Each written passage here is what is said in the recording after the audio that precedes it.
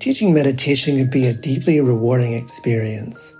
Help others improve their mental and emotional well-being, reduce stress, improve focus, increase self-awareness and self-regulation, all while deepening your own practice and understanding. Join acclaimed author, Buddhist teacher, and Emmy Award-winning musician David Nichtern on Tuesday, May 28th at 6 p.m. Eastern Time for a free online discussion on teaching meditation in Dharma Moon's renowned mindfulness meditation teacher training program. Get certified by Dharma Moon to teach meditation, lead group practice sessions, and work with individual students. Visit dharmamoon.com/BeHereNow for more info and to reserve your spot for the free online event with David Nichtern on May 28th.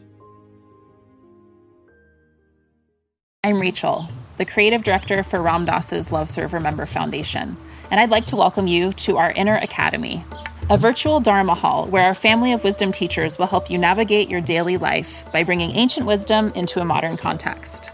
With over 200 hours of audio and video teachings, meditations, and practices from teachers like Ram Dass, Krishna Das, Sharon Salzberg, Jack Kornfield, Roshi Joan Halifax, Joseph Goldstein, and many more, the Inner Academy is your core resource for finding balance, presence, and navigating the ups and downs of your daily life. The Inner Academy has guidance for every step of your journey. Choose from an annual or monthly membership and gain access to past and future courses, retreat replays, virtual community, and much more. If you've been familiar with Love Serve Remember Foundation for a while, you'll know that most of our offerings are given freely or on a sliding scale basis. So when you subscribe to the Inner Academy, you're paying it forward and bolstering our ability to continue creating accessible offerings for all in the future, as Ram Dass wished for us to do. Be here now and start your journey with Ram Dass's Inner Academy today. For more, visit ramdass.org/Inner Academy. Worried about letting someone else pick out the perfect avocado for your perfect impress them on the third date guacamole? Well, good thing Instacart shoppers are as picky as you are. They find ripe avocados like it's their guac on the line. They are milk expiration date detectives. They bag eggs like the 12 precious pieces of cargo they are. So let Instacart shoppers overthink your groceries so that you can overthink what you'll wear on that third date. Download the Instacart app today to get free delivery on your first 3 orders, while supplies last. Minimum $10 per order. Additional terms apply.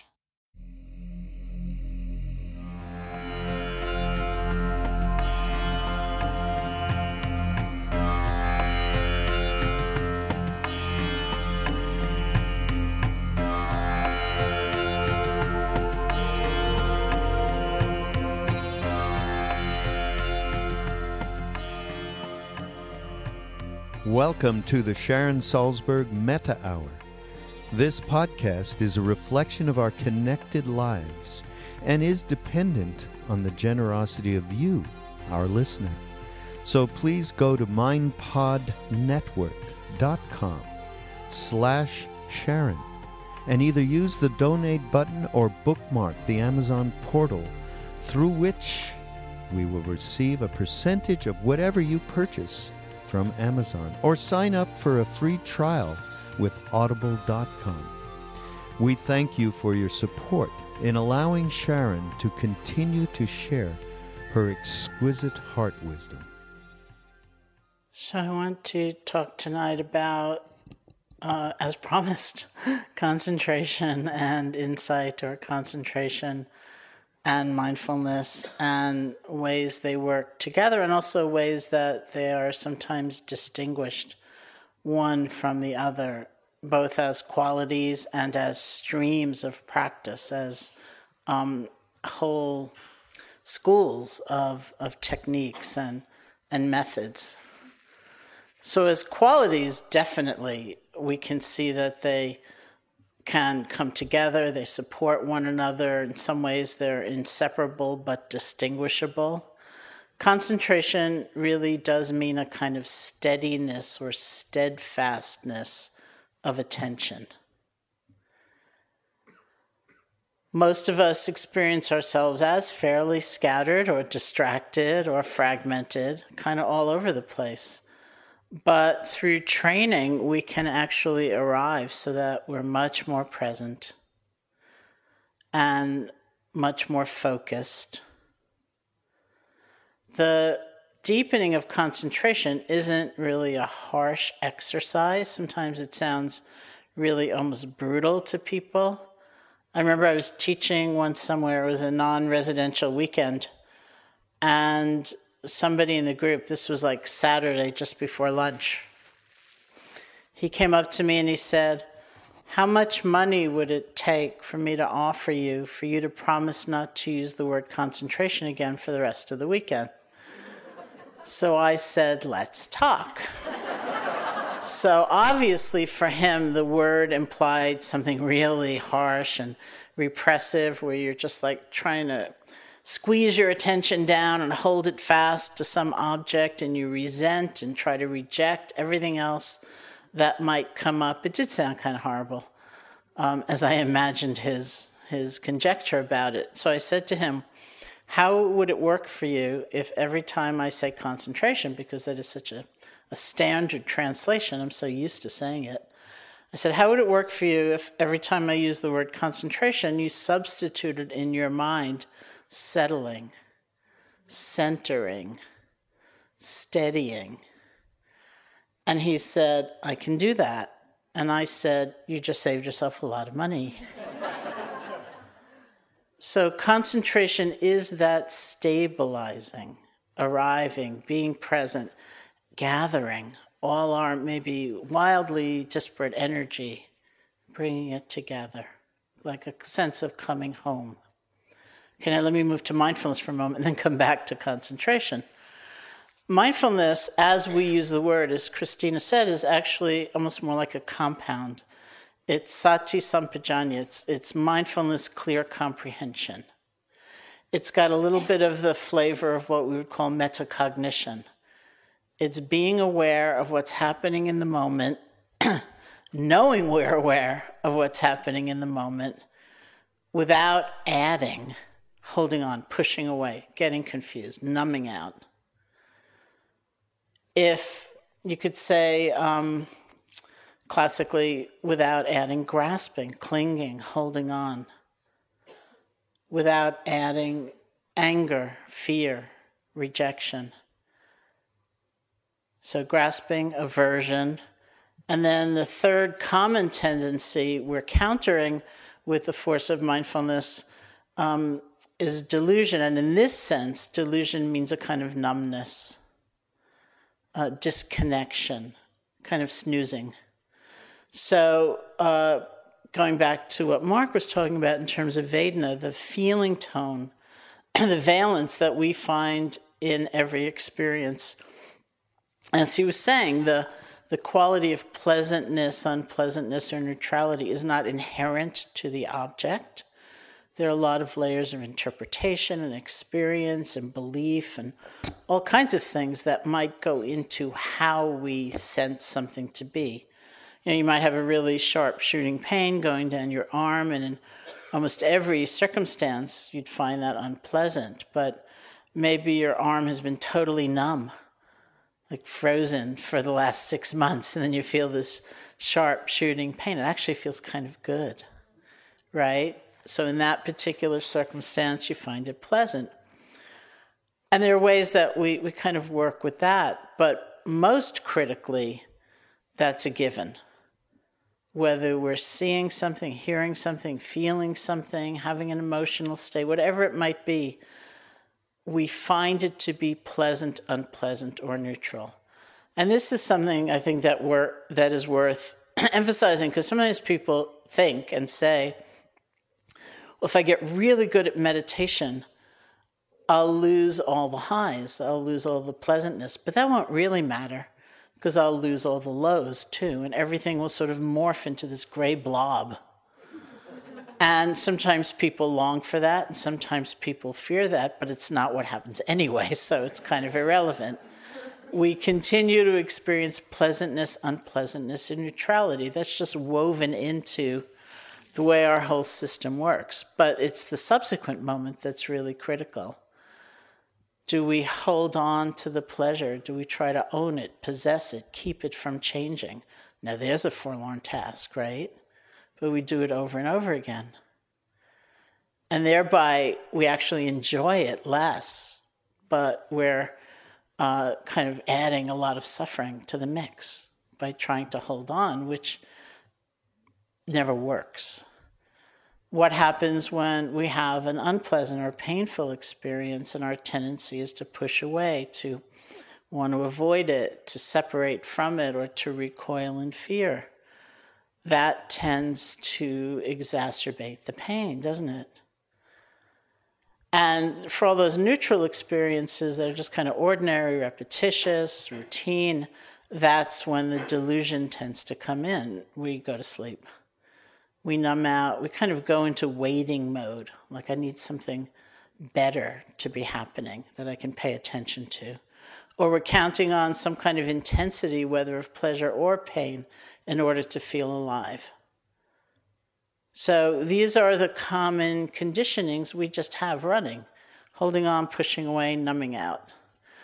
And then in that schema of the mind, of life that the Buddha laid out, he said we can feel pleasure fully without that extra thing of holding on and clinging. We can feel pain fully with an open heart and a compassionate presence and not add all that other stuff. And we can actually wake up and connect to all those neutral moments. So the agent that does that is mindfulness. That is the definition of mindfulness, a quality of awareness that can be with anything without adding, holding on, pushing away, or numbing out. So, and as I said the other day, the main function of mindfulness is to be as the platform for insight, for wisdom. And the insights are many. They happen on all kinds of different levels, and we'll continue to talk about that as the retreat goes on. But here's just one example. Let's say anger arises, strong anger. Of course, as Mark said, our tendency is to be rather interested in the story and the object, like who did what to whom, right? Or what did I do if we're angry at ourselves? And it's not that common to kind of pivot, to turn our attention to the feeling itself. But that's like the first stage. And rather than either identifying with it, like I'm such an angry person, I will be forever, or being horrified by it and thinking I didn't really feel that, or trying to reject it, or getting lost in it, overcome by it, so that we actually get up and go to the computer and write out that email and press send, right? We just turn our attention to the feeling itself. So I said in several of the groups that I met with that I was sitting here once as a retreatant, and one of my teachers, this man named Maninder, was here from India. And I was feeling a lot of anger, which I was pretty upset about. I thought, I've been practicing for 6 or 7 years or something, I forget what. Surely it should be completely gone by now. So as I was describing my experience to him, I'm sure he could tell I was not very pleased. And he said, this is how you should be with the anger, with your anger. He said, imagine a spaceship has landed on the front lawn, and these Martians come out, and they come up to you and they say, what is anger? What is anger? What does it feel like in your body? What's the emotional play? Because it's not just one thing. It's never just one thing. It's moments of sadness, moments of fear, very likely moments of feeling helpless. In Tibetan Buddhism, they say anger is that which we pick up when we feel weak, because it helps us feel strong, we think. So we take a look at the anger movie. Oh, there's this, there's that, there's that. Now, none of these really sound good, none of them feel good, but that's an alive system. As we look at it, it's not something inert, oppressive, unchanging. And in fact, as we look, we get that kind of insight. Oh, look at how much sadness there is in that anger. Look at how much loneliness there is in that desire. Look at whatever. You know, that's a whole layer of insight. And then we see further into the heart of that experience, where we see, look at that, it really is constantly changing. It seems so inflexible, it seems so like concrete. But when I actually look at it, look at that. There's so much change within it because there's change within everything. So this isn't something we're superimposing because we think we should be seeing it. It's because we're paying attention without fighting and without being lost, because we're paying attention without adding greed, hatred, or delusion. That we've kind of created the environment, we've built the platform to see right into the heart of the experience. And what we see is this kind of transparency, and that's true of everything. One of my friends, a student who had a very bad chronic pain condition, was working with physical pain in just that way. And what she expressed to me was, very beautifully, she said, I found this space within the pain. Doesn't mean it was wiped out. It doesn't mean she enjoyed it, but it was an alive system, and she could see into it and see its constantly changing nature. So that truth of constant change, everything moving, shifting, is a very fundamental truth of life. We'd say change is life, and life is change. So that's a profound insight when we see it that directly, that wholeheartedly. Now, if you, I'll get into this a little bit more later, if you said to me, would you rather see deeply into the truth of change looking at bliss or looking at anger? I'd say bliss. But thus far, no one's asked me. And what's so amazing is that from the point of view of insight, it doesn't matter. They're both actually perfectly fine vehicles for seeing that level of reality, because everything shares that level of reality. So this is also why we say in mindfulness practice, it doesn't matter what you're looking at. What matters is how you're looking. Now, certainly just from kind of a level of social concern, I'd rather leave a retreat too and say to my friends, first it was joy and then it was bliss. Then it settled down into this serenity, which had these edges of peace that were very deep and sparkly. And I would much rather say that than first I was sleepy and then I was restless and then my knee hurt and then my back hurt and then I was bored because nothing much was happening. But in truth, and not just as solace, or a kind of remedial practice, in truth, it doesn't matter. If we're actually paying attention in that way of mindfulness, really looking into the heart of each of our experiences. So we say mindfulness doesn't take the shape of what it's watching. Right? We can be mindful of joy, we can be mindful of grief, we can be mindful of pleasure, we can be mindful of pain. And so in a way, like the whole world opens up for us as a possible vehicle. Okay, so that's mindfulness leading to insight, back to concentration. So concentration which is just that stability, that ability to be present, is said to be ethically neutral. It doesn't have a moral valence to it. And the example that's always used is a cat being really focused at a mouse hole, waiting for the mouse to come out so it can eat it. Right? I don't know exactly what's going on in little cat brain, but, one assumes they are very, very there. But there's not maybe a lot of metacognition going on. They're not aware of their desire and its impermanent nature and the fact that it's causing suffering and right? Different. So concentration is very important. Without that, some measure of being able to gather, being able to stabilize our attention, it's actually very difficult to pay attention because we just get dragged into things. We're like all over the place. As one of my teachers, this Tibetan teacher, said in terms of thoughts and like even a barrage of thoughts, he said it's not the thoughts that come up in our minds that is the problem is the glue, right? We just glom on to these different things. We're uncentered.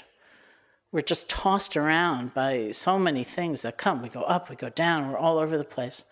So it's really helpful to develop some base of concentration so we can feel a much greater stability. Two of the greatest benefits of just concentration, just that factor, are said to be, first of all, power. It is a path of power, because that's an enormous amount of energy that could be available to us but is not, usually, because it's flying all over the place. Even when, you sit down, as I used that example the other night, you just sit down to think something through, and we're gone. Like, all that energy goes into going over the past and going over and over and over and over some situation, all that anxious speculation about the future, and we do it again and again and again. That's a huge amount of energy that is lost to us. And so as we gather it back, and then we do it again, and we do it again, and we do it again, we find over time we're not so scattered. We're not so divided, or if we do get really scattered, we know how to start over pretty quickly. So that over time, that energy is returned to us. It becomes available to us. And that is tremendously empowering.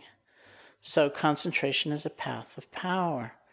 It also has a kind of integration in it, which is itself a kind of healing. There's all that thought, aspects, identification, all those things going on. And as we gather, we feel a sense of cohering. It's like we do find a home. We have a sense of coming together, being centered. So with that, we're not so completely overcome by the winds of change. We have a center. It's like, those old examples of being like a mountain, and all that stuff's happening, and the wind's howling, and things are being thrown on it, and it's just like, all right, not in a static way, but just that sense of not being overcome by everything. We have a much, much greater stability, and there is a kind of integration in that. But power is not wisdom, and power is not love, necessarily. It might be, it might be co-joined, but it isn't necessarily so. Power is power. And so it's certainly possible to develop great, great concentration and not have it be accompanied or surrounded by or supported by a tremendous sense of compassion or ethics or caring about others or understanding the truth of change. It could be combined, in which case we have like the best of both, but it doesn't have to be. So this issue of what to do with concentration is a very interesting one. And historically, it's been treated in a lot of different ways in different traditions. We need some concentration for sure, or we cannot just pay attention to all the various things coming and going. We just kind of fall apart. But how much concentration do we need? And how do we develop it? Do we develop it side by side with the mindfulness, or do we develop it separately and first? So a very common way of really expressly trying to deepen concentration is the way we started. We choose an object of awareness.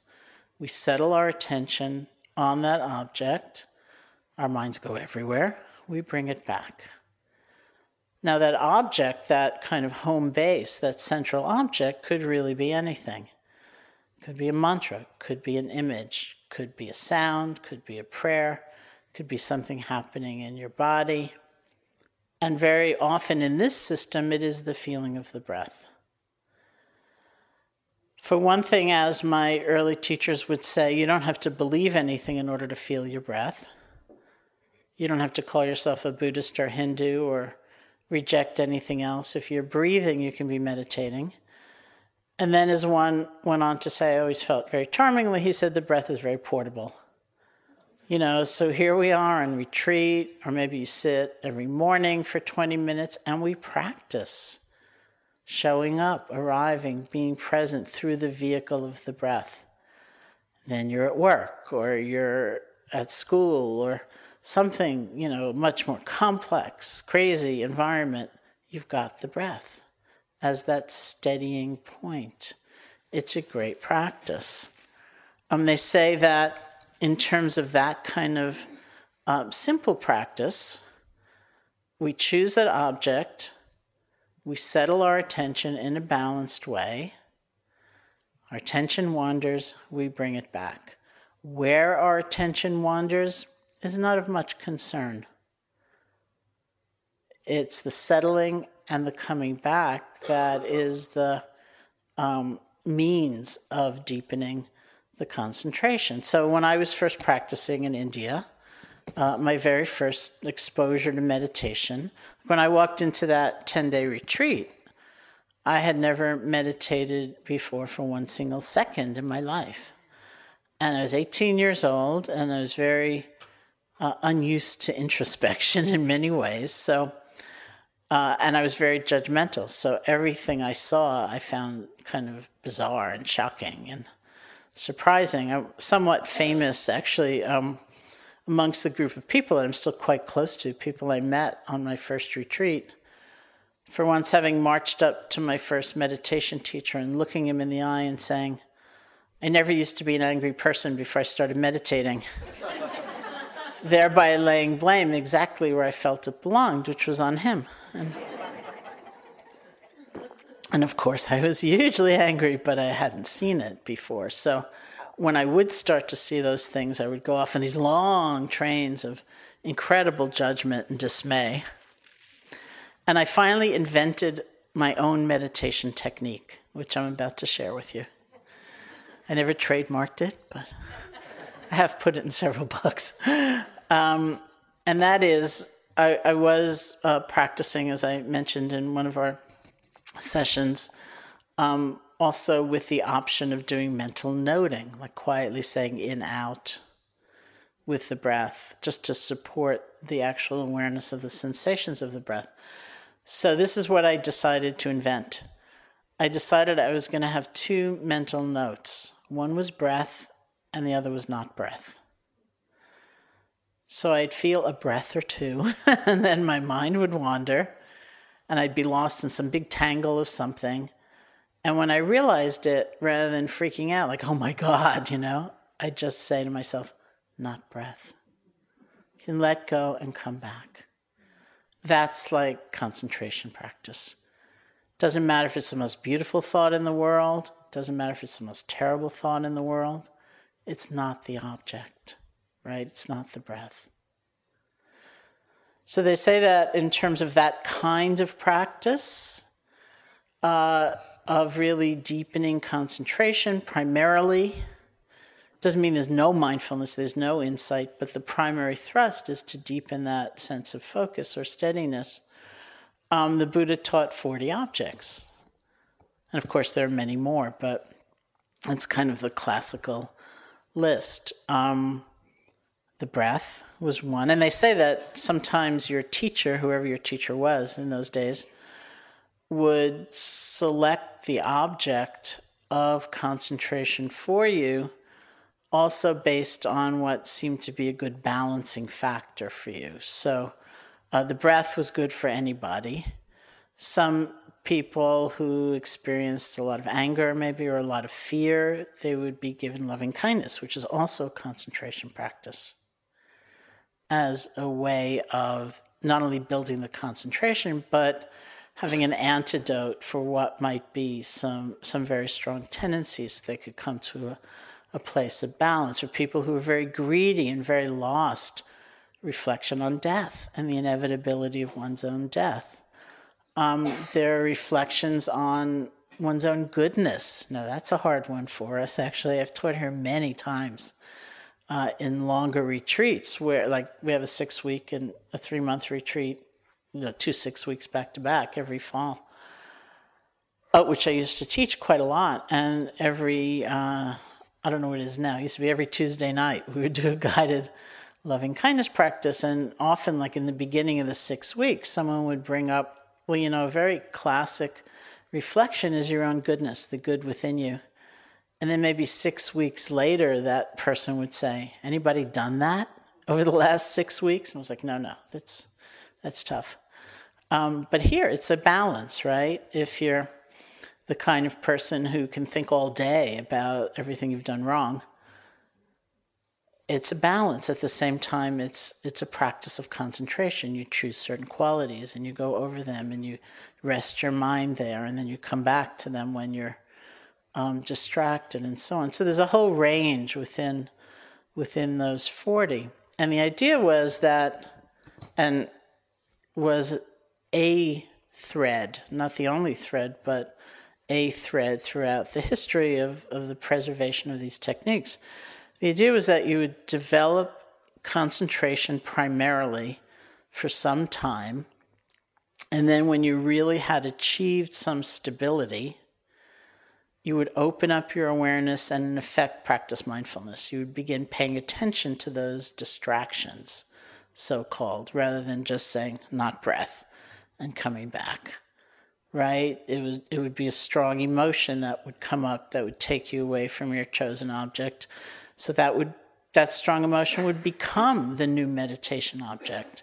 And you would try to see into the heart of it in the particular way that is mindfulness, and discover deeply and really almost like on a cellular level, something like the truth of change.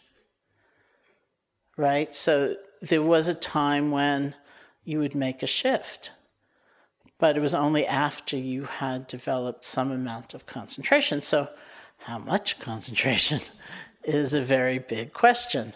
There are different layers that are talked about, and they have a lot to do with the hindrances that Mark spoke about. So there's something called access concentration, which basically means your concentration is strong enough so that if desire and anger and sleepiness and all that stuff arises, it's not going to drag you down. There's that sense of centeredness, and it's almost more like something wispy rather than a steel club hitting you over the head, right? They come, but the phrase is seclusion. They're kind of secluded. They don't overtake us.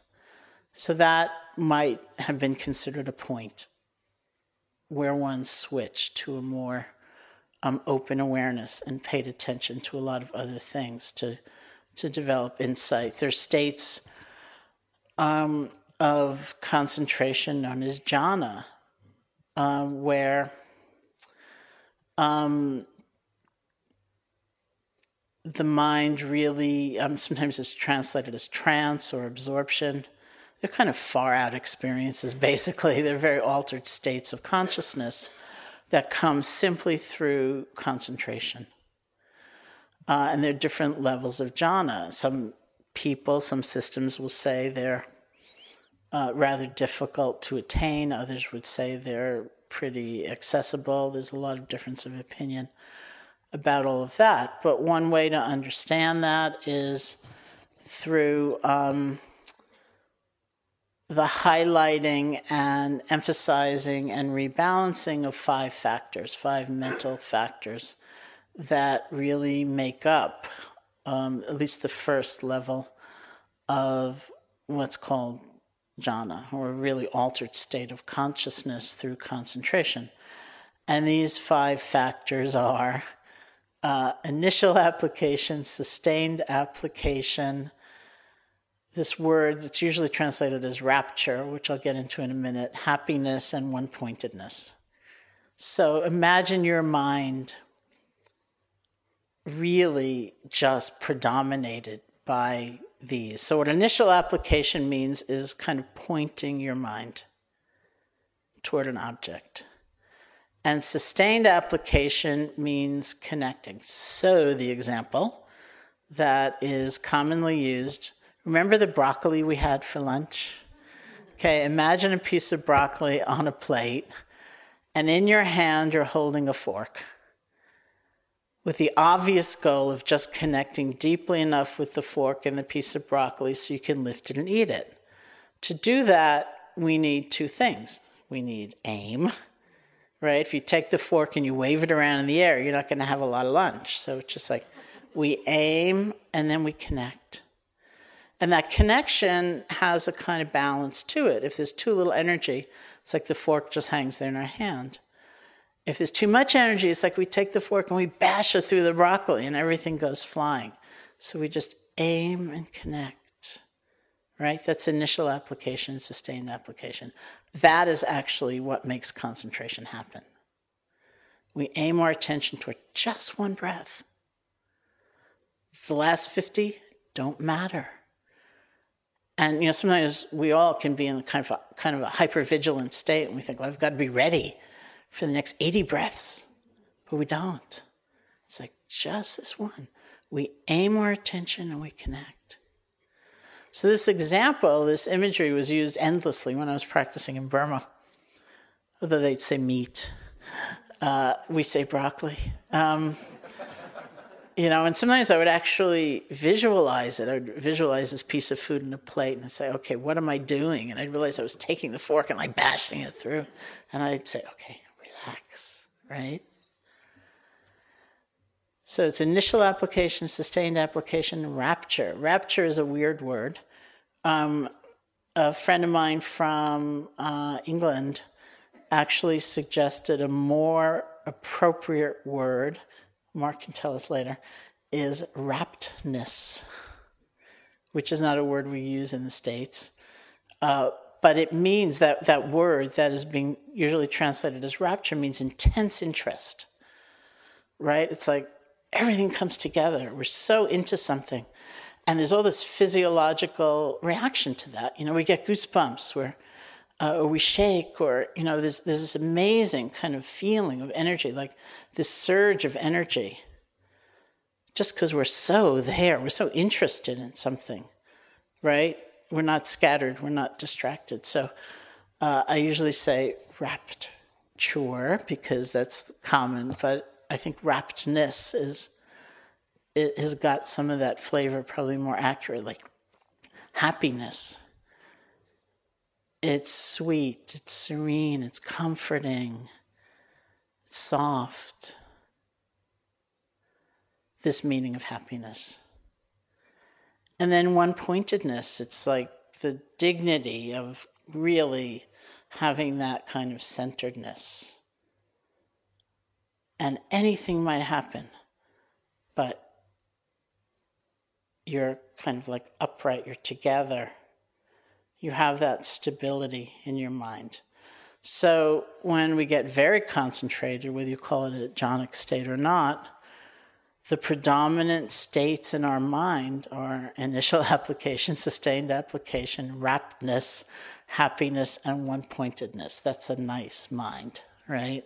That's actually an extraordinary state of consciousness when it grows to a certain degree. So there are certain schools of meditation which, for whatever period of time, will emphasize the kind of practice of concentration in the way I described it, like breath and not breath, just coming back to the object and coming back to the object until you have certainly a different state of consciousness, much more stability, and all these 5 factors are really cooking very strongly. And then, right at that point, you open up your awareness, and what you're paying attention to is the changing nature of happiness, the changing nature of that kind of stability as you watch them, because everything has that nature of change, right? But that's how many, many schools, very classically, will have urged people to practice, really deepen and have these kind of exalted, extraordinary states of consciousness, and then watch them change and realize everything is moving. Everything is shifting. You cannot hold on to anything. That's just the nature of things. So in that famous course that I've been talking about in 1984, when we brought Sayadaw U Pandita here, and he taught this 3-month retreat, there was one point when I just got into this funky state, and I was feeling a lot of physical pain, and it felt like, it didn't feel like the level of pain, that you get sometimes because you're sitting with bad alignment, or you're not accustomed to sitting or something like that. It really felt like the existential pain of existing in a body. And I wasn't in a really good mood either, and I wasn't that happy.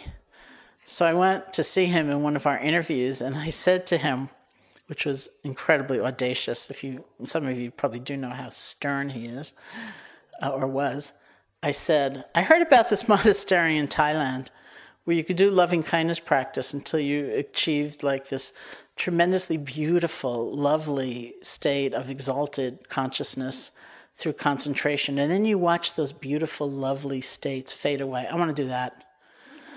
I'm tired of looking at the changing nature, supposedly, of these miserable feelings.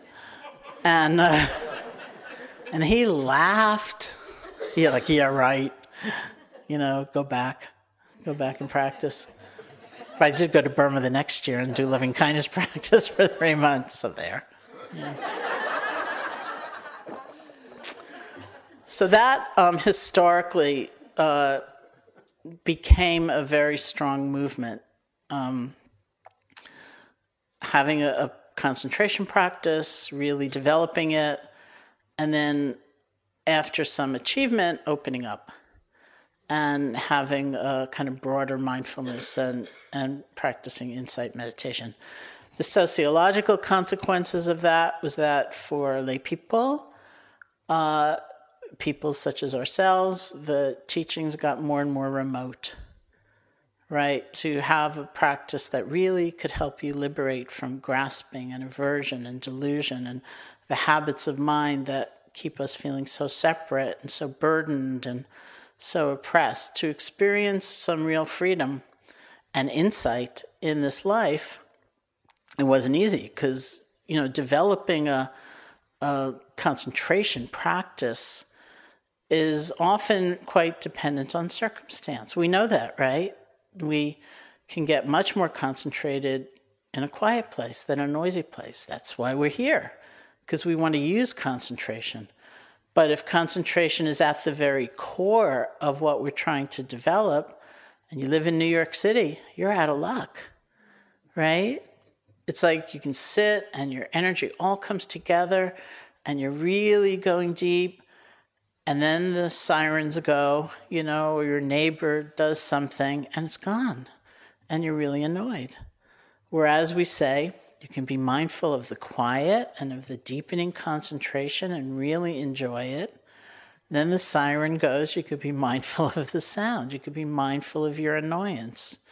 You could be utilizing attention through that whole chain of events. But to kind of select out as your primary goal concentration, it's very hard in regular life. And so that prospect of a really freeing practice was pretty well removed from ordinary people. And then, as is always the case in systems of thought, these movements began, right? That were the countervailing movement. So amongst them was my own teacher's teacher, or Sayadaw U Pandita's teacher, whose name was Mahasi Sayadaw, who was a Burmese monk who, through his own practice and through his scholarship, came to the decision, it was his own kind of realization that, you might not need such huge levels of concentration in order to practice mindfulness and get insight from that kind of deep attention to the things that come and go. And what he proclaimed instead was that you could get any amount of concentration that you would need just from a continuity of awareness, right? So continuity in practicing mindfulness became his real mark. That was like his contribution.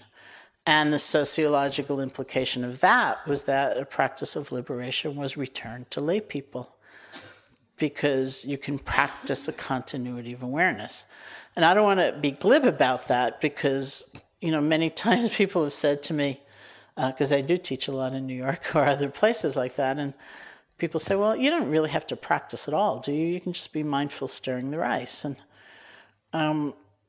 And I think hypothetically that's true, but will we really be, right? Be mindful, perfectly mindful in a continuous way, getting on the subway and going to work and leaving work, and not to mention the whole time we're there, and leaving work and taking care of our kids. It's not that likely, is it? So those periods of dedicated practice, I think, are of great value. And it's true that the continuity of awareness will be the key. So, I know people, women who are in very bad situations in India in terms of family structure and arranged marriages and so on, who really got to a pretty estimable state of practice and were considered really fine teachers. And I remember asking one of them, well, how did you? I mean, her in-laws would never let her go on retreat, and she couldn't really sit formally much during the day. And so we would say to her, like, how did you get there? How did you really develop that kind of wisdom? And she said, I was very mindful stirring the rice. But I suspected the difference between her and me is that she really was. And that I just thought it was a nice idea, that I could do maybe. Right? But it's like a commitment to a continuity of awareness became the mark of this particular school. And so I was talking to some of you today, again, back to that famous retreat with Sayadaw U Pandita in 1984, where he was working very individually with us, which we had no way of knowing because we weren't talking to one another. And the way he worked with me was very much around that. We were asked to go in, as I said, and see him 6 days a week and describe one sitting and one walking from the previous 24 hours. And most of us took some notes. So he just wanted data. He wanted direct information. Like I got sleepy and I got restless, or I was filled with joy, or whatever it was. So he could give you some feedback. And most of us took some notes at the end of a sitting or the end of a walking. So I would go in to see him, and before I could read my notes, he would look at me and he would say, tell me everything you noticed when you washed your face, which was nothing. So I'd leave.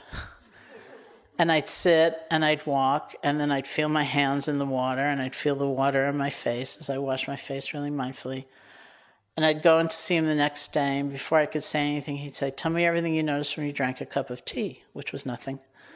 So I left, and I sat and I walked, and I washed my face really mindfully in case he went back to that. And then when I drank the cup of tea, I felt the warmth of the teacup and the heaviness of it, and I smelled the tea. And I tasted the tea, and I went in to see him the next day, and he'd say, tell me everything you noticed when you took off your shoes, which was nothing. So I quickly saw where things were going. And in my mind, I called it the torment of continuity. I thought, oh, great. But the reality of it was kind of great. Everything was a meditation. Nothing was more important than anything else. If I was sitting in the dining room drinking a cup of tea and I got completely lost in a fantasy, maybe my tendency would be to throw the cup in the dishwasher, run back in here and try to regroup. But I had to start again right there. Because being in that dining room was as important as being in this hall. And it was a beautiful way of practicing. And it's really kind of the hallmark, even if we're not doing exactly that, we're not doing that in daily life because we don't have that luxury as we have here. It's really very luxurious to be this taken care of. There's something of that understanding that it's not like a casual glance at mindfulness now and then that builds its power. Remember, concentration is power.